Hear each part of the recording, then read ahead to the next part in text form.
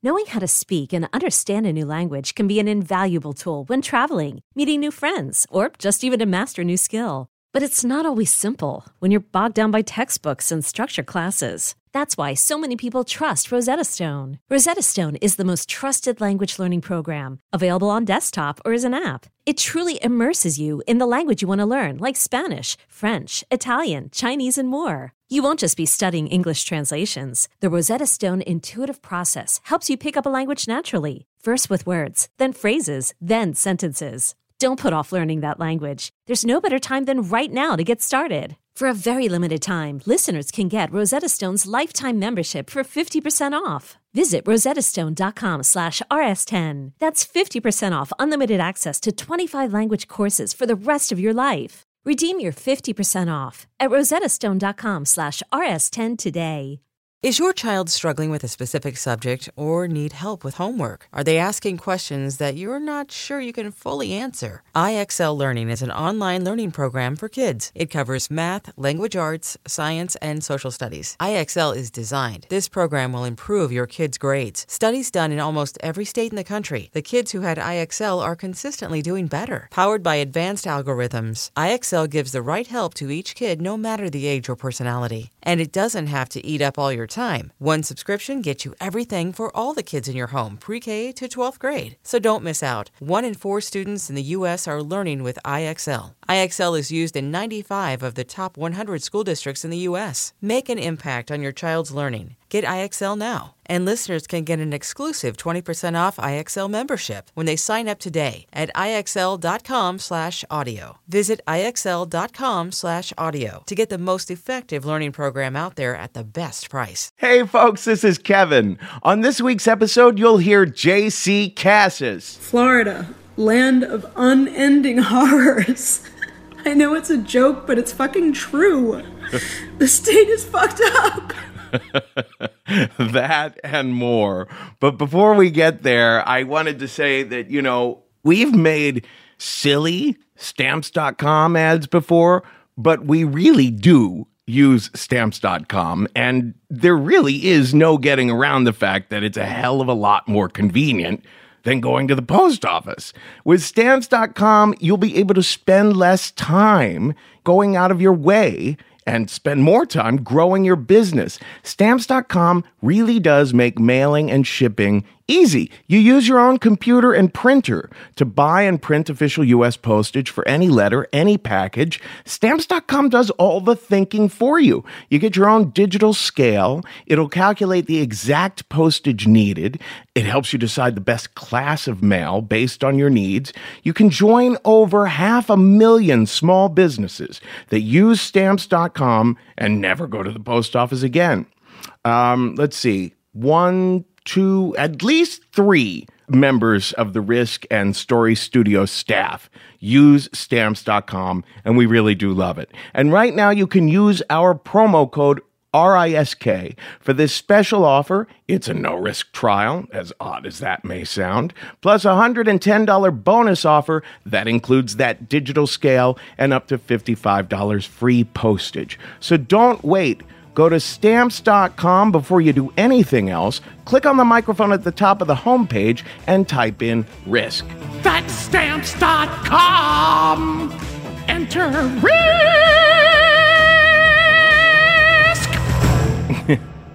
And one of those 3 people I was just talking about that use Stamps.com is Chris Castiglione, a member of our team. He created our website at risk-show.com. He also created an online class called 1 Month HTML. A lot of Risk fans took the class and commented on just how easy it was to learn to code with the 1 month video courses. But the 1 month guys have an even more popular course, 1 Month Rails. 1 Month Rails is a series of bite-sized video lessons and step-by-step tutorials that teach anyone, even a total beginner, how to build their first web app, like a simple photo sharing app, in just 30 days. If you get stuck, there's always a real person to help you out while you learn. In 1 Month Rails, you'll learn Ruby on Rails, HTML, CSS, Bootstrap, GitHub, and more. Over 14,000 students have already started building their dream app and taking their career to the next level. So what are you waiting for? Enroll now at onemonth.com/risklovesyou.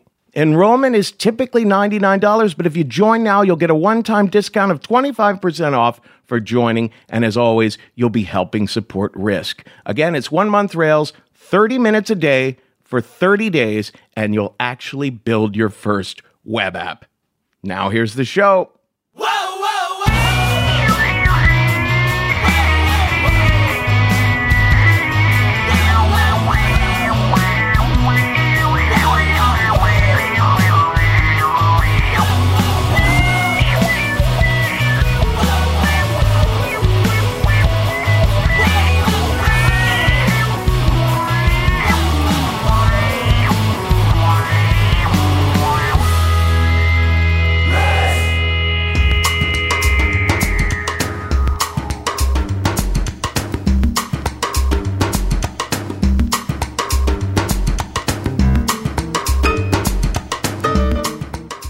Kids, this is Risk, the show where people tell true stories they never thought they'd dare to share. I'm Kevin Allison, and this is Jizan and Camion behind me now. I hope I'm pronouncing that correctly. We're calling today's episode The Downward Spiral. This is a very special episode of Risk. It's just one story, one radio-style story, as told by the producer of this entire business, the business manager and producer behind Risk and the Story Studio, J.C. Cassis. Some of you may have no idea who J.C. is, might not have known that there was a producer behind all this. But the truth of the matter is that in October of 2009, when we started Risk, I was penniless. I was, honest to God, at the end of my rope. I was way in debt, and I had to go way further into debt to start this venture. I spent the first year and a half, I think, or maybe 2 years, losing my marriage in order to make this happen, going further into debt. I was a mess. And, it had been 12 years since I had had success in my career. I had had 12 years of just being rejected and rejected and rejected by the entertainment industry. I kind of felt that I'd been left behind by a lot of my friends in the industry. But at the same time, I had really shot myself in the foot with all the stage fright and just lack of confidence. It was a rough time before I started Risk.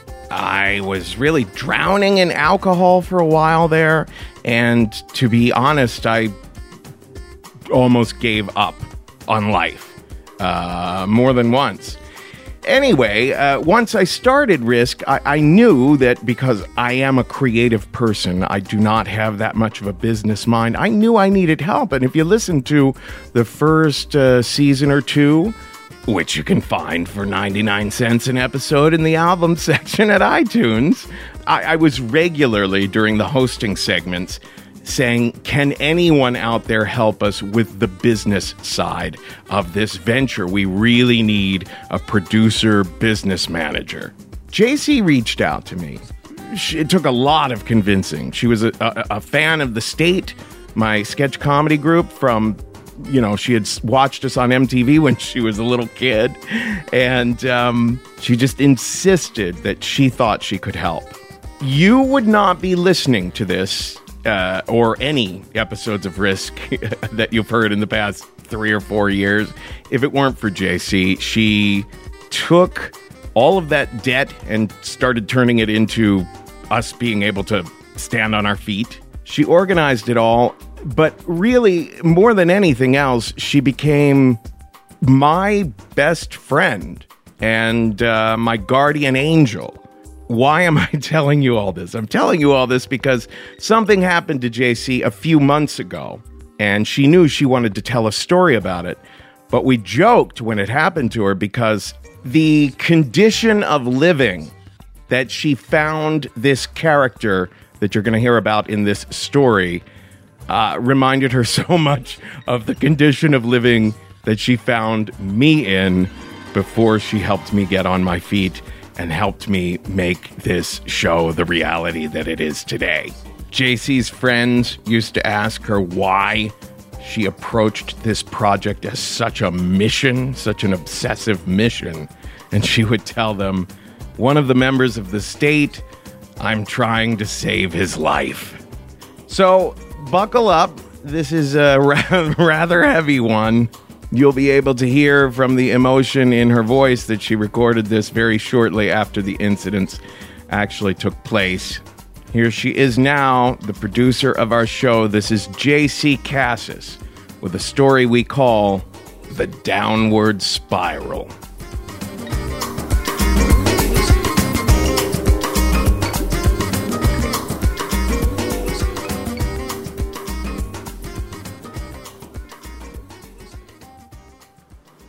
It was my birthday weekend, and my biggest problem at the time was that I was mildly annoyed that I had to work on my birthday, which is also Halloween.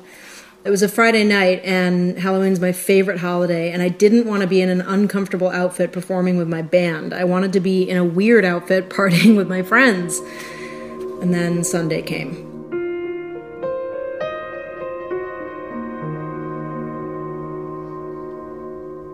On Sunday, my mom called me to say that she'd received a call from someone with a thick Irish accent that was so thick that she could hardly understand him. And he had said he was my uncle's boss, Michael. And Michael was trying to track down a relative of my uncle Fred because Fred was in the hospital in intensive care and had never given Michael an emergency contact number.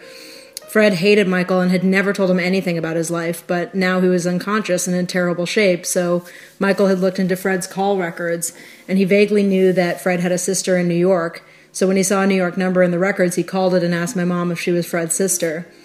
She said she was, and he told her that Fred had been walking barefoot around his neighborhood in Miami, Florida, with bloody gashes, scrapes, and bruises all over his head and arms. The cops took him to the hospital where he had a stroke, and they diagnosed him with advanced lung cancer that had spread into his bones. He was about 5'9", but he only weighed 93 pounds. I can't believe it, my mom said to me. She's British. I'm not just making a British accent for no reason. She is British.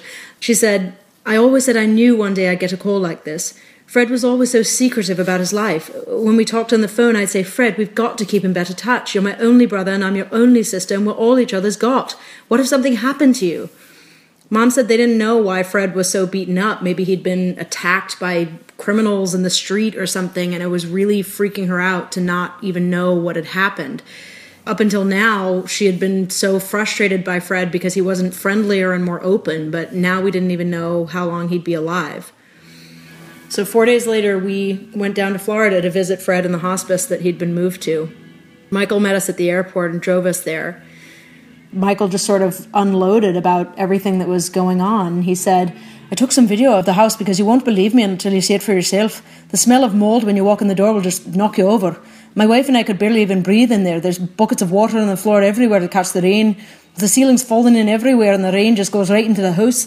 And the vines from the outside have grown in through the ceiling. The pool's covered in algae and moss and the whole place just looks like it's about to fall down.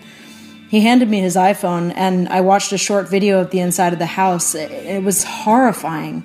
My mom and I were not looking forward to going over there. But first we had to go to the hospice and see Fred. And immediately as we pulled up to the entrance to the hospice, I was transported back to when I was 15 and going to visit my grandpa in his Florida hospice because apparently everyone in my family goes to Florida to die.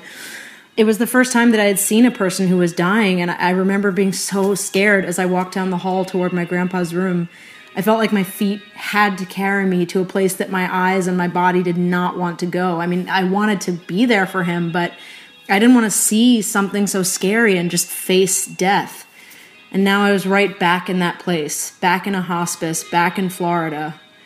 We opened the door and immediately that smell hit us, the smell of old people, of disinfectants used to clean up bodily fluids, the smell of illness and depression and hopelessness, and nurses who hate their jobs, and patients who hate their nurses because they're the only ones around to take their frustrations out on.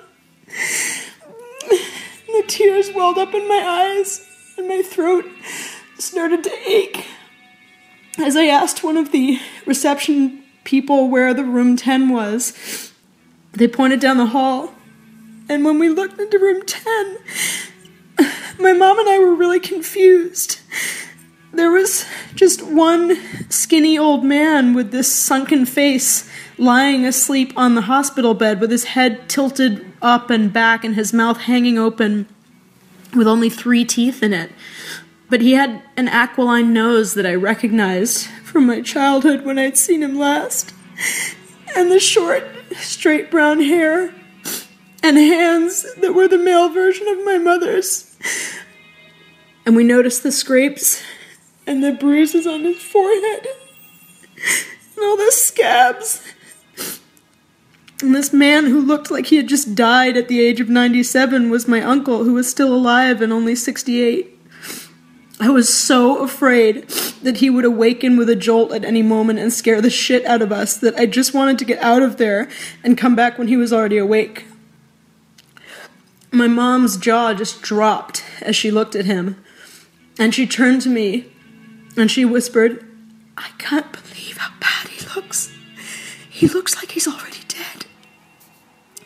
And you know, for all the wisdom that my mom has, I can't believe how often she just says the wrong thing within earshot of the people who shouldn't hear it. "Mom," I whispered, "you can't say that in here. He can probably hear you, and that's not good for him to hear. Let's step outside and talk to the nurse." I couldn't hold my tears back anymore. But I didn't want Fred to hear me cry, and I didn't want my mom to be any more upset, and I didn't want to cry in front of this nurse that I'd never met. So I just turned my back to the nurse and my mom as they spoke about Fred. "Now, I know he looks a little rough, but I can assure you he's comfortable, he's not in any pain, we're giving him pain medication, and he's just asleep right now." "Can he talk?" my mom asked. "He has trouble talking because of the stroke, but he makes some noises when we go in to check on him." "Should we wake him up? We'd like him to know we're here." "You can try talking to him and he'll hear you, but he might not respond. You can come back later if you'd like and see if he's awake." My mom and I walked back into the room. "Fred, JC and I are here. We came down to see you." I felt so terrible for not being able to say anything. I just couldn't talk because my throat was so tight that I knew that if I tried to get a whisper out, I would probably just sob, and then he would wake up, and then I would get scared, and it would be awful. So I just stayed silent. "Fred, we love you, and we'll be back later, okay? We'll see you then." So we turned and left. Soon after that, Michael drove us a few minutes down the road to the house that my uncle had lived in for the last 40 years. And there was yellow police tape cordoning it off. Michael had gone with the police to break in and have the locks changed after Fred was hospitalized, and he opened the side door and let us through the garage. As soon as we got inside, we could see what he was talking about. I looked up and a huge hole had opened up in the ceiling of the garage, and the chunk of ceiling that had fallen out was just smashed on the floor directly below the hole in a scattered pile. As we opened the door leading into the house, Michael started to talk again in his thick, fast, almost unintelligible speech. "You see how this door handle's broken off? I think Fred cut himself on the handle when it broke because it's all sharp and jagged in here, and I think that's where he got those gashes on his arm. That's why there's blood all over the house." Hearing that I was about to see blood everywhere really scared me. I mean, there's a reason that I'm not a police officer, I'm not a surgeon. I don't want to see real gruesome shit in my life. And now I was about to see my dying family members' dried blood. Michael pointed out a bloody hand swipe mark on the door, and when he opened it, I was shocked and terrified to see bloody swipe marks and handprints all over the dryer right next to the door. I could only guess that Fred had fallen and gotten cut on his way down and then tried multiple times to pull himself up, but the dryer was slippery and he was covered in blood, and it took him many, many tries to get all the way up. As we walked carefully into the house, I gripped my arms tight around my chest and just tried to stay as compact as possible. I didn't want anything in that house touching me unexpectedly. I looked up at the ceiling, and there were huge holes going all the way through the roof, and little rays of Florida sunshine were poking into this dark, terrifying house. The floor underneath us was so squishy because of the moisture and rot from being rained on and growing mold for the last 14 years. The electricity to the house had been cut off, and so the only light that was coming in came through this small window over the kitchen sink that had a diamond-patterned gate over it, as if it were a window on a jail cell. Among the ruin of this kitchen and this house, the dishes were clean and put neatly into a drying rack in this organized way next to the sink. My uncle cooked for himself and was very particular about what he ate, and it seemed that even in the midst of all this insanity, he was still cooking and cleaning and feeding himself and being responsible in one little way. But then we looked into the living room and we couldn't believe our eyes. The entire floor was just covered with rubble from the ceiling that had caved in everywhere. And there were these vertical blinds that were hanging on these like floor-to-ceiling windows that looked out onto the pool area, and they had just completely fallen down on one side, and the metal blades of the blinds were all contorted like the roots of a tree that had been felled in a storm. There were leaves and twigs that had blown in from outside everywhere, and there were vines growing down the walls and hanging down from the ceiling at eye level. There were cobwebs everywhere, and every stuffed chair or couch had literally just exploded and collapsed, and they were standing lopsided with stuffing bursting out of every rip in their fabric, as if someone had just tried to annihilate them with a knife. There was a calendar from 1996 on the wall, and a stack of bank statements over a foot high on a table, and they went back to the late 90s. The papers on the bottom of the pile had actually become bonded to the table by black mold that had started growing all around the borders of them. And there were buckets of water on the floor to catch the rain, just as Michael had said, and they were full. Why would he put down a bucket to catch rain, but he wouldn't just fix the roof?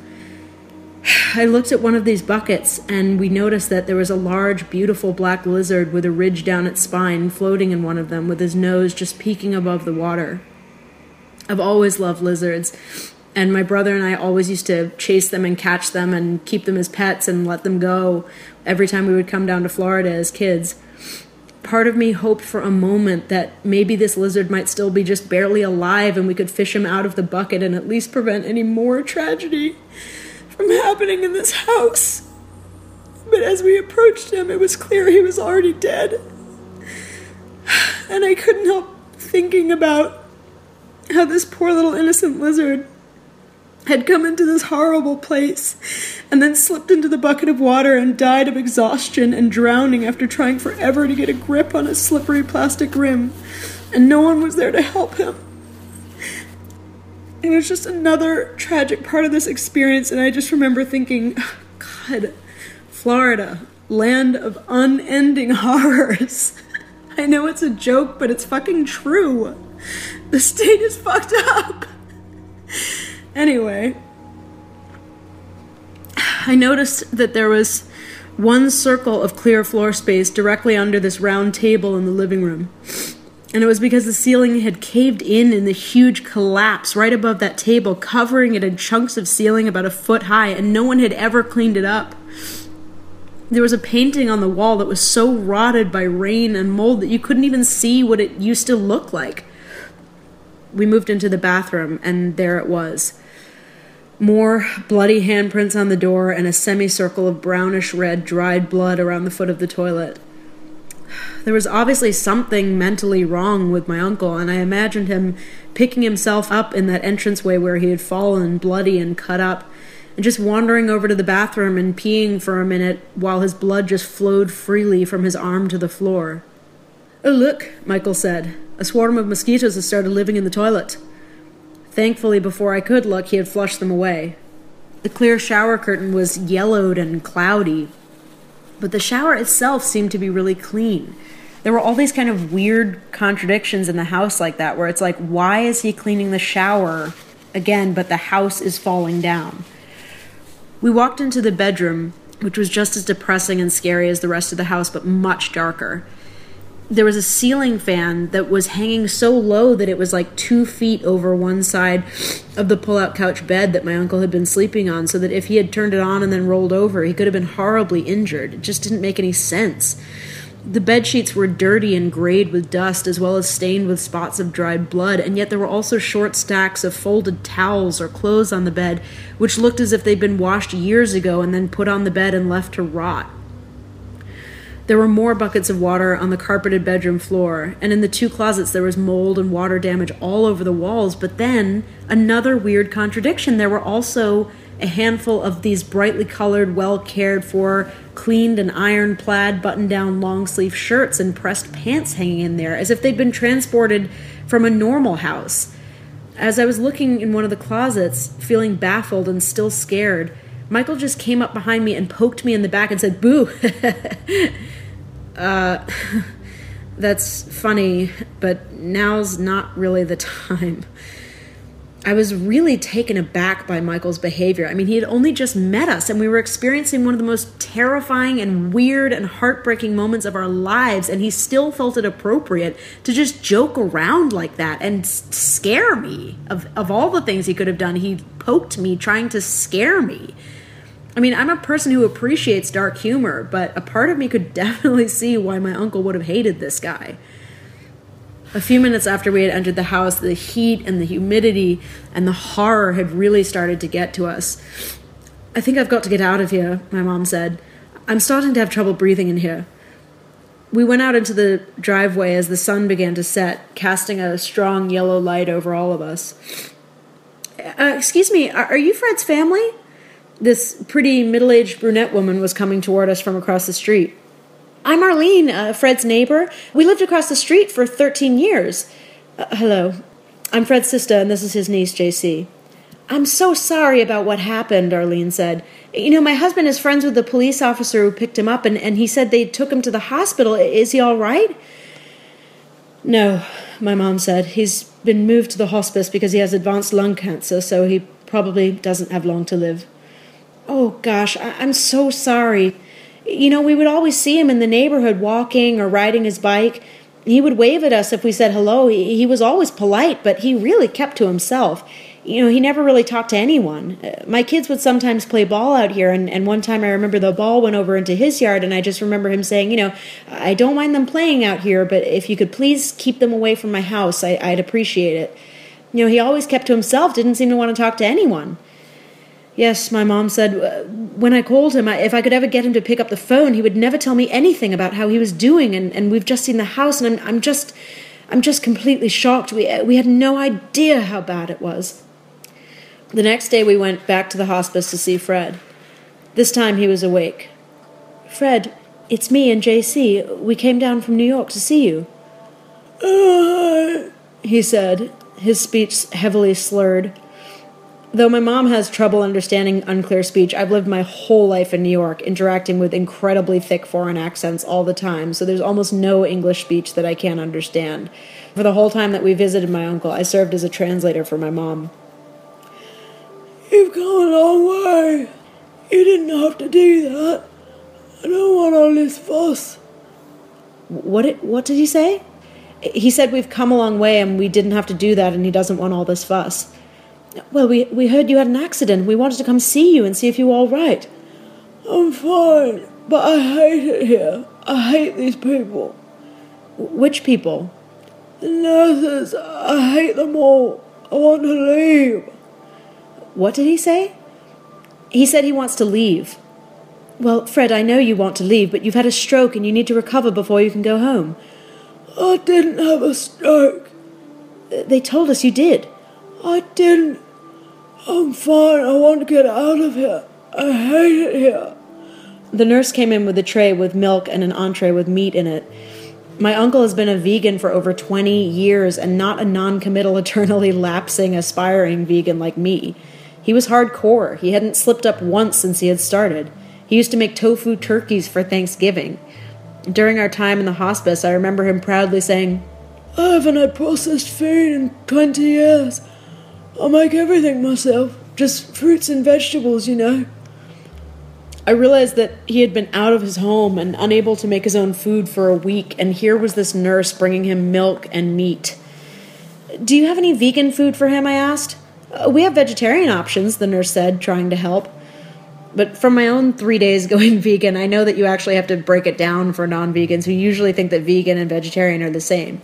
"Yeah, but he's vegan, so he can't eat milk or eggs or butter or cream or any animal products at all, and most things have animal stuff in them. Is there a way he can have something that doesn't have any animal stuff at all?" I'll see what we can do, she said. No one told us that he was vegan, so we didn't know. It was just another in a long list of heartaches. My uncle was helpless and alone in this place, unable and uninterested in speaking until we arrived, and when his body needed nutrients the most, he was surrounded by food he couldn't eat. You know, Fred, we would have loved to come visit you any time down here, and you could have come to New York any time you wanted. I always said that. I mean, why didn't you come see us? My mom asked. I didn't think you wanted me there. I remember when I visited, you were pushing me like this, he said as he jerked his palm forward and back. When was I pushing you? I don't remember that. I was asleep, and you woke me up, and you were pushing me and pushing me. And when we went out to eat, you got so upset that I was asking what was in the food. But I'm vegan and I can't eat a lot of the things. It just seemed like you didn't like having me there, so I didn't want to bother you anymore. Oh, Fred, I didn't mind that you were asking about the food, and I might have nudged you to wake you up, but I didn't mean to push you like that. I think it just took a long time to wake you up, so I was nudging you, but I was happy that you came to visit because we don't see each other that often. I always told you on the phone that you were welcome to come back, and we would have loved to see you. Oh, I didn't think you wanted me around. I remember the last time we had seen my uncle when he had come up to visit us in New York all those years ago. We had been shocked by how different he looked. The previous time we had seen him before that, he was still married to his ex-wife Alana, and they were a happy couple living in that house in Florida when it was still in good condition.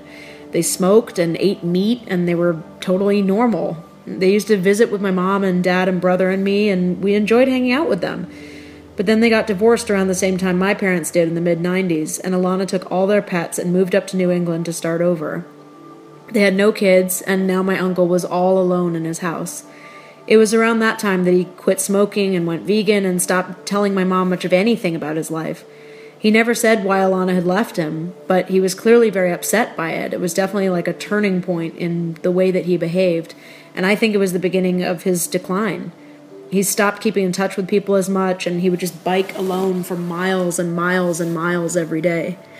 At the hospice, he told us that just before he had been admitted to the hospital, he would bike 90 miles every weekend. It was really hard to believe that a man with advanced lung cancer that had spread to his bones would be able to do that. I mean, he had 3 teeth, he weighed 93 pounds. How can he bike 90 miles? But when I looked at his bare leg that was sticking out from under his sheet, his long, thin thigh was all lean, toned muscle. It was tanned up to the knee and then glistening white and nearly hairless up to the hip. I thought he was maintaining admirable diet and fitness, but cancer was deteriorating him from the inside out. Anyway, when he had come up to visit us 10 years ago, he was markedly different from the man we remembered. We went to a pool, and he took off his shirt and took a nap on the lounge chair, curled in a slightly fetal position on his side. And from the biking and veganism, he had become almost frighteningly slim, and his vertebrae poked pointedly out of his skin, but with his Florida tan and fanatical biking routine, I thought he actually sort of looked pretty good for a man in his mid-50s. At the same time, something was clearly off, though, because he was missing about 5 of his back teeth. And my mom asked him why they were gone and whether he was taking care of his dental health, but then he'd just get annoyed and say, "I'm fine, leave me alone." Looking at him now in the hospice bed, I wished he still looked only as bad as the last time I'd seen him. Now he was clearly mentally ill and just physically destroyed. Back in the hospice, I couldn't help but feel guilty for not having reached out to Fred much myself. I mean, sure, my mom was the adult and closer to him as a relative, but I could have made more of an effort to reach out as well. I mean, I'd been an adult for years, and I'd never really tried to see how he was myself.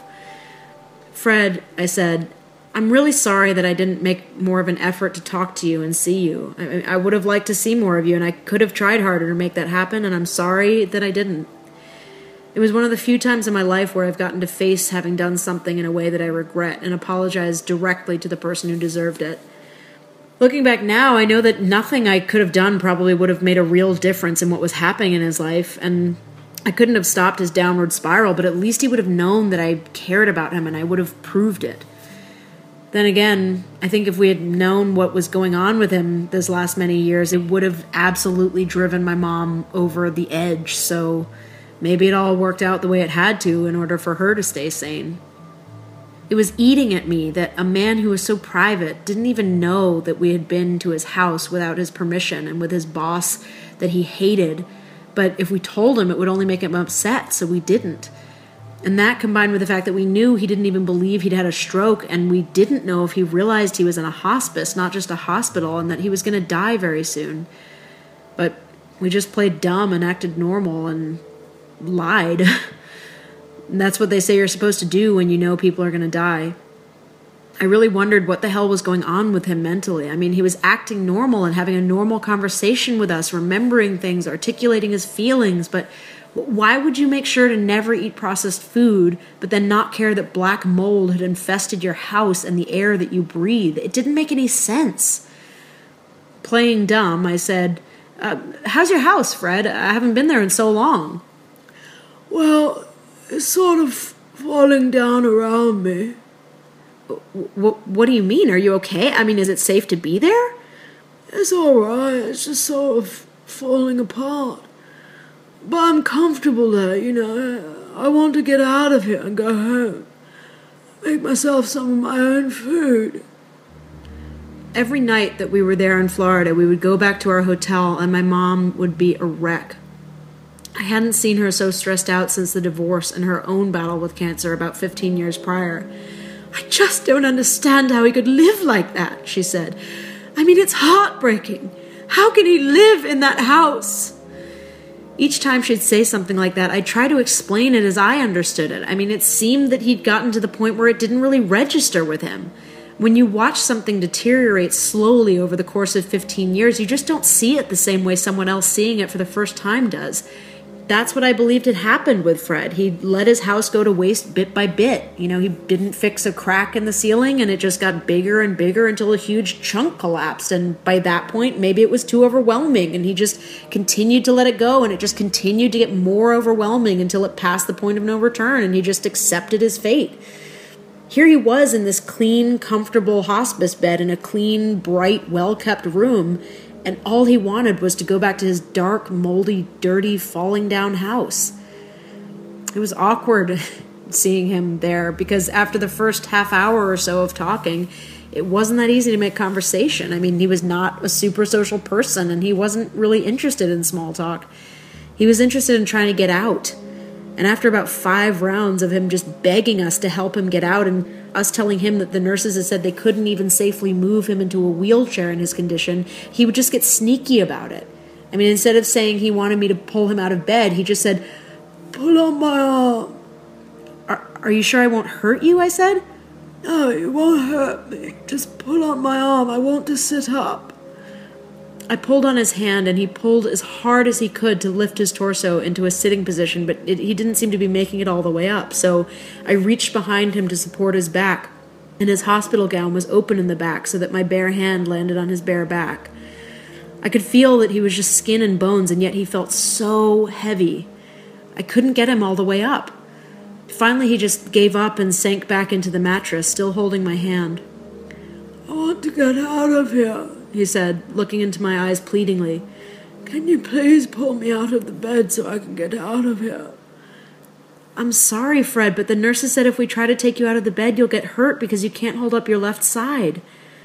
I'll never forget the way as soon as I said that, his face just completely went cold and he snatched his hand away from mine in frustration, as if to say that if I couldn't get out of there, I was of no use to him and he didn't even want me around anymore.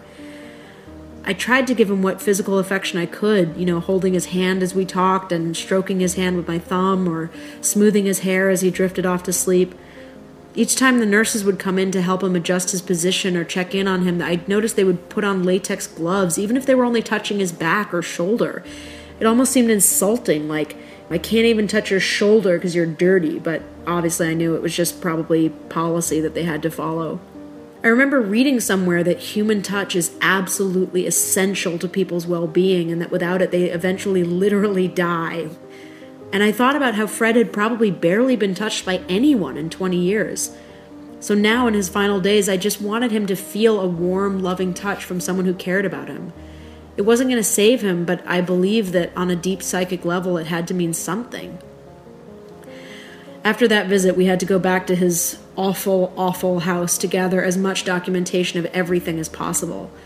Everyone we had spoken to about what was going on said that we had to get his ID, his wallet, bank statements, deed to the house and cars, mortgage statements, and anything else that would prove who he was and what he had so that when he passed away, we could settle his estate.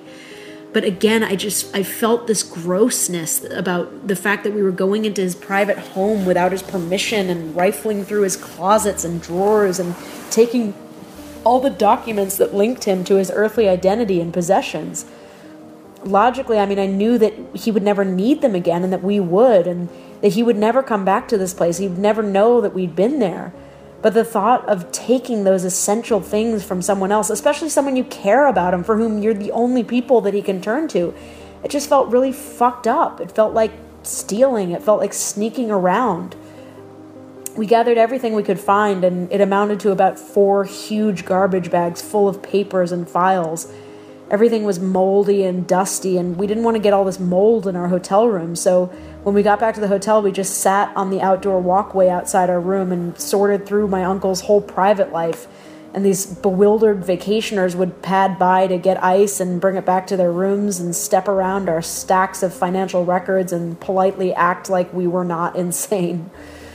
When we were finally done with all the sorting, we threw 3 huge bags of documents into the dumpsters behind the hotel, and we brought the important papers as well as a box of photographs from throughout my uncle's life into our room. This flimsy cardboard box had been on a high shelf in one of his bedroom closets, right by a water-damaged wall and under a hole in the roof, through tons of Florida storms. But somehow, miraculously, it was like completely untouched by the elements. It was so weird. It was definitely like one of the only things in the house that wasn't moldy and damaged. As I flipped through the pictures, I saw my uncle laughing with his friends on a boat they were sailing. There he was getting married to Alana, looking happy and healthy and surrounded by friends and family. There he was in his 20s, standing next to my mom in the Caribbean. There he was at a house in the country with Alana and their friends, talking and laughing in the summer. There he was with me and my brother as little kids, all of us smiling and hanging out in his house. In all of them, he was someone who had just ceased to exist a long time ago. I wondered if divorce and depression was really all it took to wreak havoc like this on a man. Over and over again, this whole experience was showing me why you can't give up on your happiness when bad things happen. You can't just let it all fall apart. You can't push everyone away and expect to survive. And your mind can be the most dangerous beast of all.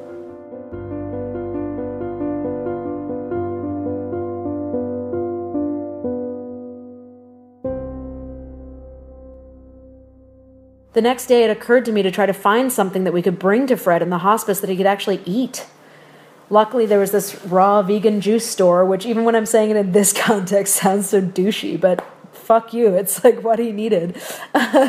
So there was a raw vegan juice store in the strip mall by our hotel.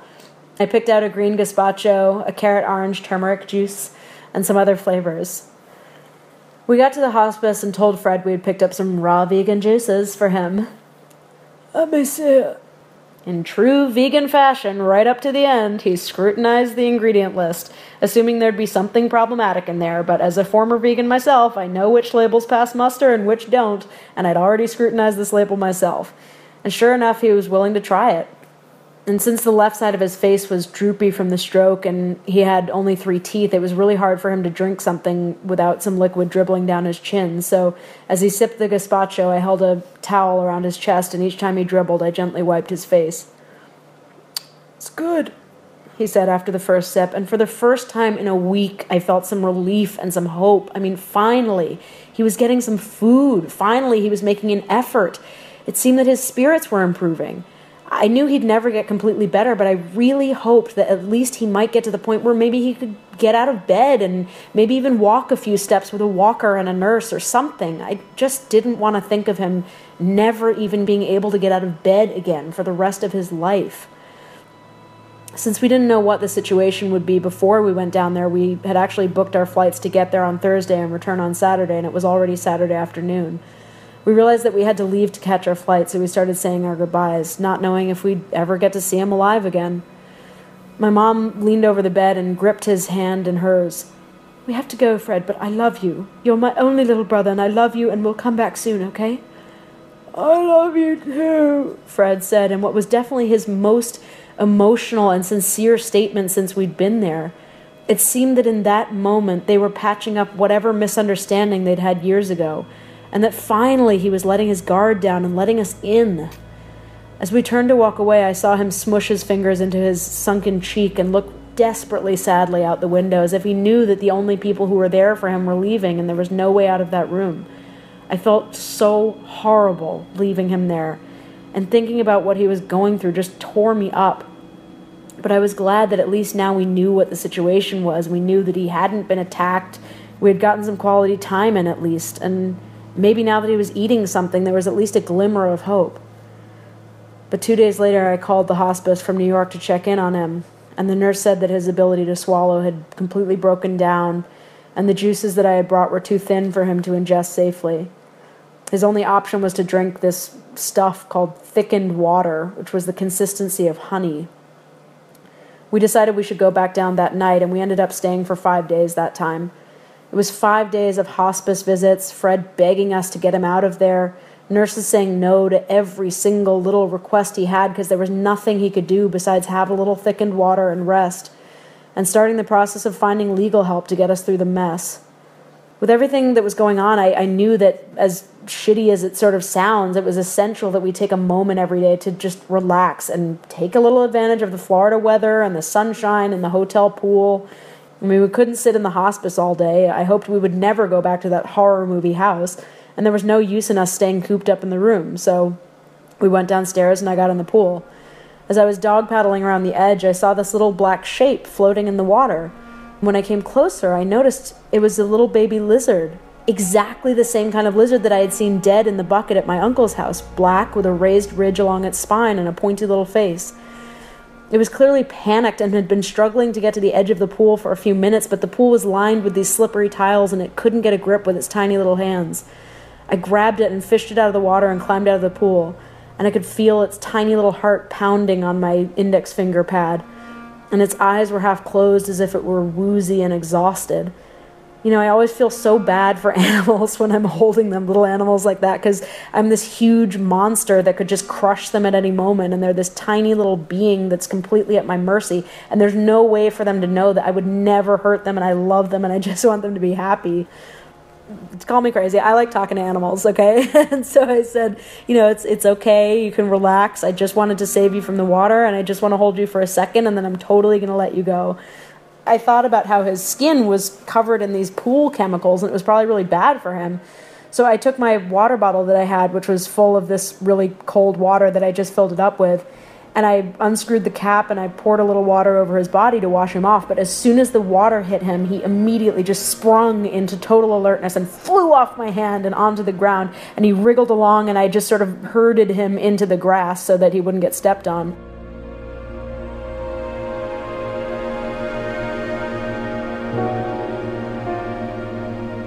I don't know why my uncle had to go through all this shit, and why my mom and I were the only people who could be there for him, and why we couldn't get to that lizard in his house in time to save it.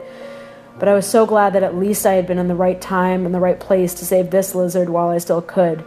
And it was pretty much the only time that I felt good that whole trip. As the days went on, Fred's condition got worse and worse, and he slept more and more and spoke less and less.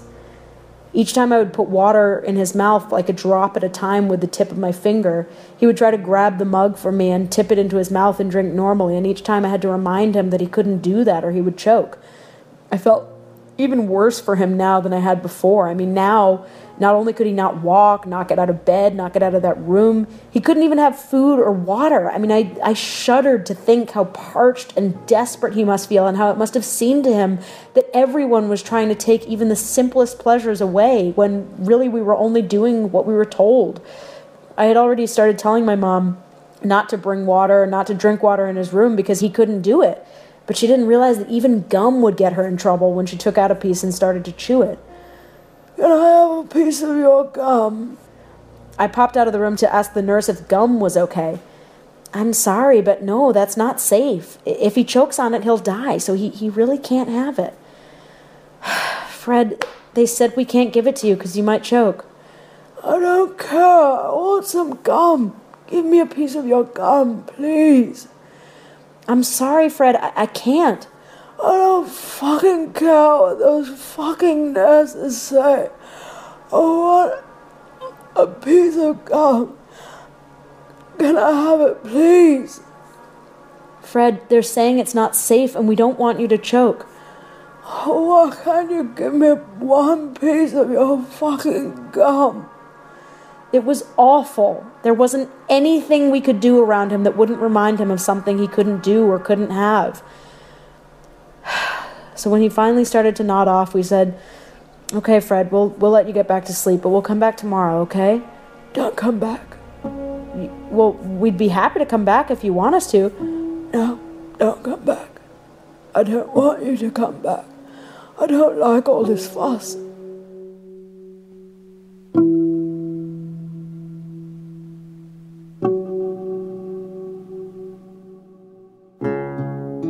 That would be the last thing he would ever say to us, and it would be the last time that we saw him alive. You know, people always joke that dying alone is such a bad thing, and I don't know if it's how I'd prefer to die, at least if I have the option of having friends and family around, but when I spoke to other people who had recently lost loved ones, they all said that a lot of people want to be alone when they know that they're going to die. They ask people to go away, and you should do what they say. So we did, and we flew back to New York that night. When I got back, I'd call the hospice every day to see what was going on. And each day the nurse would tell me that Fred still hadn't had any water and couldn't swallow, so he just slept a lot and was being kept comfortable. As the days went on, I felt worse and worse thinking of how he must feel. 7 days with no water, no food, no movement. 8 days, 9 days. I can't comfortably go a few hours without water. It sounded like torture. I imagine that his life must be so bad at this point that I was hoping for his sake that it wouldn't go on much longer. Then 5 days after we had last seen him, I got a call from a Florida number on my cell phone. I already knew what it was. When I picked up, I heard the nurse finishing a conversation with a colleague before putting the receiver up to her mouth, and I hear her go, I know, and then turn to the phone. And I just took a mental note of this unbelievable dark comedy moment of this nurse not thinking to finish her conversation before picking up the phone and dialing to tell someone that their relative was dead. And instead picking up, dialing, let it ring for a little bit, and then finish your funny conversation and go, yeah, hello? If it had been a movie, it really would have made me laugh. But in real life in that moment, it was just sad, and it was just sort of a joke. And I heard her abruptly change her tone when she turned to the phone, and she said, Miss Cassis? Yes, it's me, I said, waiting for her to say it. I'm calling to let you know that unfortunately Fred has expired as of about noon today. Okay. Thanks for letting me know. And thanks for all you guys did for him. We really appreciate it. Of course, she said. I'm so sorry for your loss. Finally, the worst of this bizarre horror story was over. There are a lot of things that could have made this whole experience easier to deal with, like if my uncle had taken better care of himself or hadn't been mentally ill or had acted more normal or if he'd been nicer and more likable. It was really weird to try to make conversation and spend quality time with someone who sometimes didn't seem to want us there or who only wanted us there to take him home. And if we had, he probably would have told us to leave as soon as he got there. It was awkward to sit there as a pretty progressive person while he watched Fox News on the hospice TV and started talking about how much he hates Israel when they mentioned some Middle Eastern news. The last thing you want is to have an awkward political discussion with someone you haven't seen in a decade who's about to die. And even though I could have made more of an effort to keep up a relationship with him, I realized that he could have done the same with me, and he didn't either. There was this weird feeling that we were only there because we were related, and we were the only ones who were going to help him, and there was nothing else making the whole situation make any sense. It's just weird to feel like you love someone because you're supposed to, because they're family and that's what you do. You love your family. But yet if there weren't that family bond there would be absolutely no bond there, especially given the behavior and the personality. I felt like I was giving a lot of caring and trying to be super nice and trying to think of every need and accommodate it and not getting much thanks at all. But then when I think about what frame of mind he must have been in, I really can't hold it against him. I hope I won't act like that if I'm ever in that situation, but there's no way of knowing how it'll feel. The week before he died, I remember he said, "When I die, I want to be incinerated." Is that the word? What's the word? Cremated, I said. Yeah, cremated. Just whatever's the cheapest, with the least amount of fuss. I don't want anything special. So that's what we did. We had him cremated, and his ashes were spread at sea because he was always happiest when he was sailing. I can only hope that leaving his body and this world that he no longer fit into freed his spirit to be in a happier place. And given the way his life ended, there was nowhere to go but up.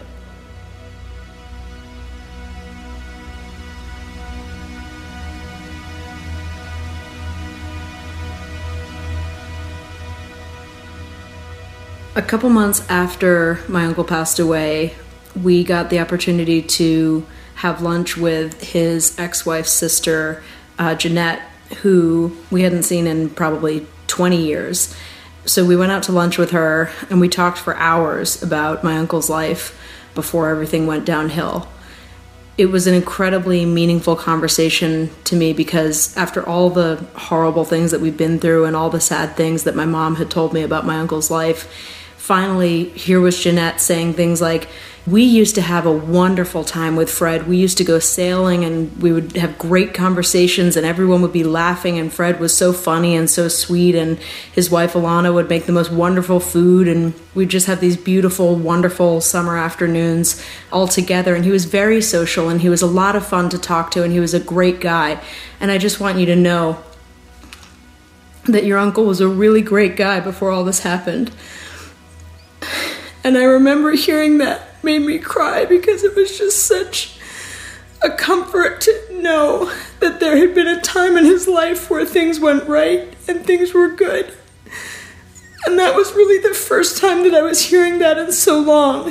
And it really comforted me a lot. And as much as it's terrible that he wasn't able to sustain that joy through the end of his life, just the fact that he had been able to experience it for at least a few decades out of his 68 years was a huge comfort. I was incredibly grateful for that lunch and for meeting Jeanette and having her tell me those things. And it really gave me a lot of context that I needed to hear to understand that his life hadn't always been the way that it was at the end.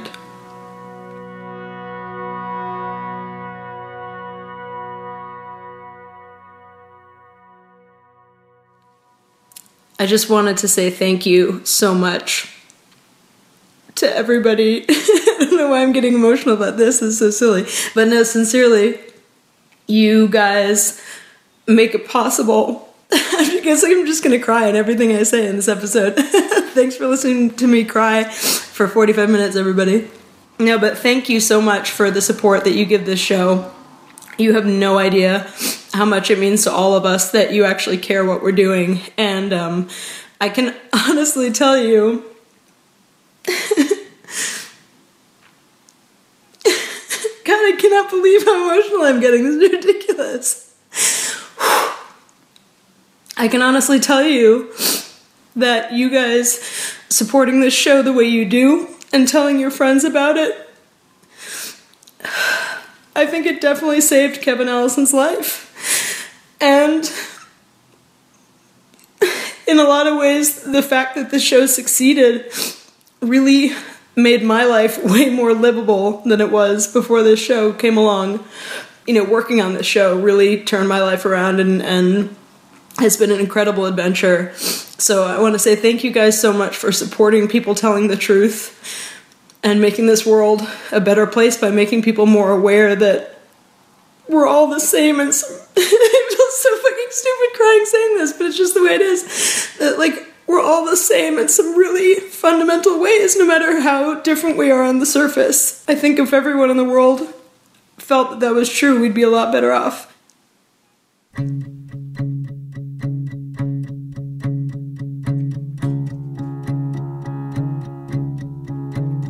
When you're one of us, you can stay here for the rest of your life. I'll open windows when you want to look out at the transit of Venus across the sun. As you're gathering dust, ancient dragons and the cicadas come, edges jagged as you're coming undone on the white, soft feathers of your bed. You know how hard I try, but I won't get nowhere analyzing your life. But it's people that you lose when you become a recluse. Turn away from us, days are darker and the winter's come. Can't remove yourself from what you have done on the rack where your reputation lies. Do you want to exist between the lightning and the mental bliss, or needing nothing and with no one to miss, like a stray dog pissing on a statue?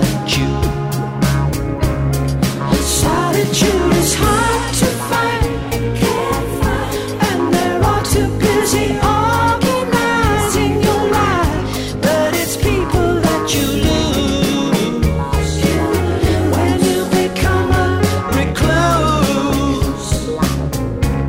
Well, don't be so nervous now. All I want is to be dancing round in your light with the colors that you choose. When you become a recluse. That is all for this week, folks. This is Neil Finn behind me now. And don't forget that Risk is a very proud and very happy member of the Maximum Fun network of podcasts. And just like all the other podcasts at Maximum Fun, we are listener supported. If you love what we do, remember that we rely so very much on the contributions, the donations from the people who listen. You can go to MaximumFun.org/donate. You can make a one-time contribution, or you can become a member. Just be sure to earmark it all for Risk. And another way you can become a part of our community is by following us on Twitter and Facebook. We're at Risk Show. And on Twitter, I'm at the Kevin Allison. Follow us and become a part of the conversation about the podcast and spread the word. Spread the word to your friends to start listening to the podcast. Tell them how to download it and all. And finally, don't forget to send us your stories. You can always pitch us stories about those most emotional, most memorable, most meaningful moments in your life if you just go to the submissions page at risk-show.com/submissions. Folks, today's the day. Take a risk. Sure, it's getting cold outside, and they're all too busy organizing your life. But it's people that you lose when you become a recluse. Yeah.